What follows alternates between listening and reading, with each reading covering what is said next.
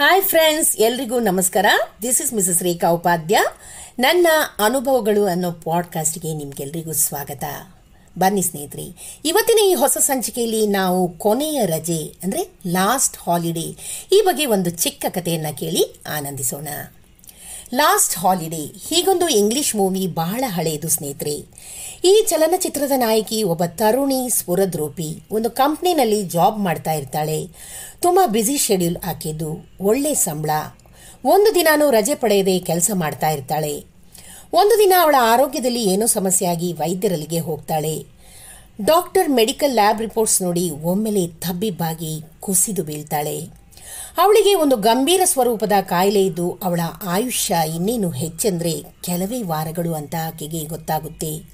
ಮನೆಗೆ ಬರ್ತಾಳೆ. ದೇವರ ಮುಂದೆ ಒಂದು ಕ್ಯಾಂಡಲ್ ಉರಿಸಿ ಕೆಲವೊಂದು ಹೊತ್ತು ಸುಮ್ಮನೆ ಮೌನವಾಗಿ ಕೂಡ್ತಾಳೆ. ಸ್ವಲ್ಪ ಧೈರ್ಯ ಬರುತ್ತೆ. ಯೋಚಿಸ್ತಾಳೆ, ಇಷ್ಟೊಂದು ವರ್ಷ ನಾನು ದುಡ್ದೆ ಏನು ಸಾಧಿಸಿದೆ? ಯಾರಿಗೋಸ್ಕರ ಈ ಎಲ್ಲ ಹಣ? ನಾನೇ ಇಲ್ಲದ ಮೇಲೆ ನನ್ನ ಜೀವನ ಇಲ್ಲ. ಈಗ ಈ ಉಳಿದ ದಿನ ಪ್ರತಿಯೊಂದು ಕ್ಷಣ ನಾನು ಆನಂದದಿಂದ ಜೀವಿಸ್ತೀನಿ.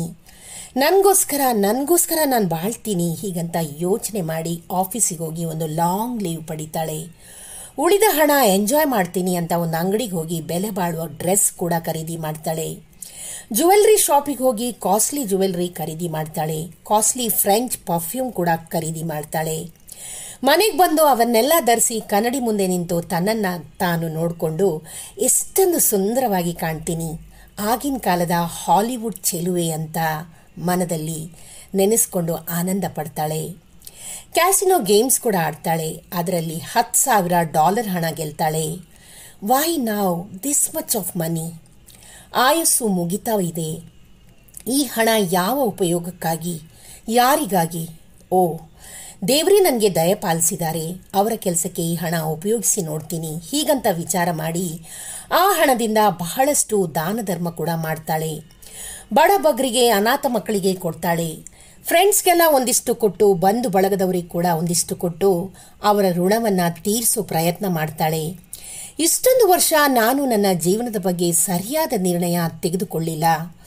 ನಿಜವಾಗಿ ಹೇಳೋದಾದ್ರೆ ನಾನು ಸರಿಯಾಗಿ ಜೀವಿಸಲೇ ಇಲ್ಲ. ಕೇವಲ ಭವಿಷ್ಯಕ್ಕಾಗಿ ಅಥವಾ ಜನ ಏನು ಅಂದ್ಕೊಳ್ತಾರೋ ಹೀಗೆ ಯೋಚನೆ ಮಾಡ್ತಲೇ ಜೀವಿಸ್ತಾ ಬಂದೆ. ಹೀಗಂತ ಆಲೋಚಿಸಿ ಮುಂದಿನ ಕೆಲವು ವಾರಗಳನ್ನು ತುಂಬಾನೇ ಆನಂದದಿಂದ, ಉಲ್ಲಾಸದಿಂದ ಜೀವನ ಕಳೀತಾಳೆ. ಹೀಗಿರುವಾಗ ಒಂದು ದಿನ ಅವಳ ಮನೆಗೆ ಒಂದು ಪೋಸ್ಟ್ ಬರುತ್ತೆ ಸ್ನೇಹಿತರೆ. ತೆಗೆದು ಓದ್ತಾಳೆ. ಮೇಲೆ ಬರೆದ ವಾಕ್ಯ ಹೀಗಿವೆ: sorry ma'am, those were not your medical reports. Your medical reports are perfectly normal ಅಂತ. Oh God, you are unbelievable, marvellous, taught me a wonderful lesson. ಆಕೆ ಕೆನ್ನೆಯಿಂದ ಆನಂದದ ಅಶ್ರುಗಳು ಒಂದೇ ಸಮನೆ ಉದುರ್ತಾ ಇರ್ತವೆ. ಎಂತಹ ಜೀವನನ ಜೀವಿಸಿದೆ? ಇದುವೇ ಜೀವನ ಅಲ್ಲ, ಅದುವೇ ಜೀವನ. ಯಾವುದು ಜೀವನ?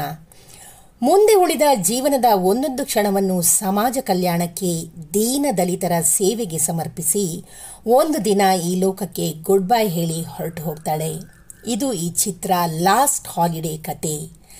ಎಷ್ಟೊಂದು ಮಾರ್ಮಿಕ ಅಲ್ವೇ ಸ್ನೇಹಿತರೆ? ಎಷ್ಟೊಂದು ಅರ್ಥಗರ್ಭಿತ ಕೂಡ ಅಲ್ವೇ?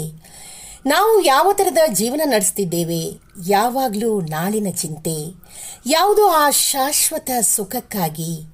ಒಂದು ತರಹದ ಆತಂಕದ ಜೀವನ ನಮ್ಮದು. ಈ ಜೀವನದ ರೇಸಲ್ಲಿ ಹಿಂದೆ ಬೀಳಲೇಬಾರದು ಎಂಬ ನಿರಂತರ ಓಡಾಟದ ಜೀವನ ಓಡ್ತಲೇ ಇದೆ. ನಮ್ಮೆಲ್ಲ ಸುಖ, ಶಾಂತಿ, ಸಂತೃಪ್ತಿ ಒಂದು ಹಾಲಿಡೇ ಟ್ರಿಪ್ನಲ್ಲಿ ಉಪಭೋಗಿಸುವ ತವಕದಲ್ಲಿ ಓಡ್ತಿದೆ ಈ ಜೀವನ. ಆದರೆ ಇದೆಲ್ಲ ವ್ಯರ್ಥ ಅಂತ ಅನ್ಸೋದಿಲ್ವೇ?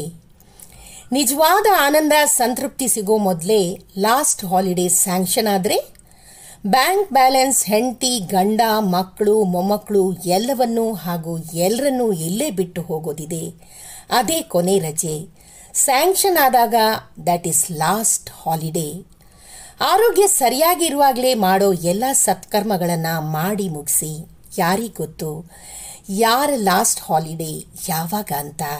ಇದೇ ಜೀವನ, ಇದೇ ನಿಜವಾದ ಜೀವನ ಸ್ನೇಹಿತರೆ. ನೋಡಿದ್ರಲ್ಲ ಸ್ನೇಹಿತರೆ, ಅರ್ಥಗರ್ಭಿತವಾದ ಕಥೆಯನ್ನು ನಾವೆಲ್ಲ ಕೇಳಿದ್ವಿ. ಇದರಿಂದ ನಮಗೆ ಕಲಿಯೋಕೆ ತುಂಬಾ ಇದೆ ಸ್ನೇಹಿತರೆ. ಇದನ್ನು ನಾವು ನಮ್ಮ ಜೀವನದಲ್ಲಿ ಕೂಡ ಅಳವಡಿಸಿಕೊಂಡು ಉತ್ತಮ ಪ್ರಜೆಗಳಾಗಿ ನಾವು ಬಾಳೋಣ. ಧನ್ಯವಾದಗಳು.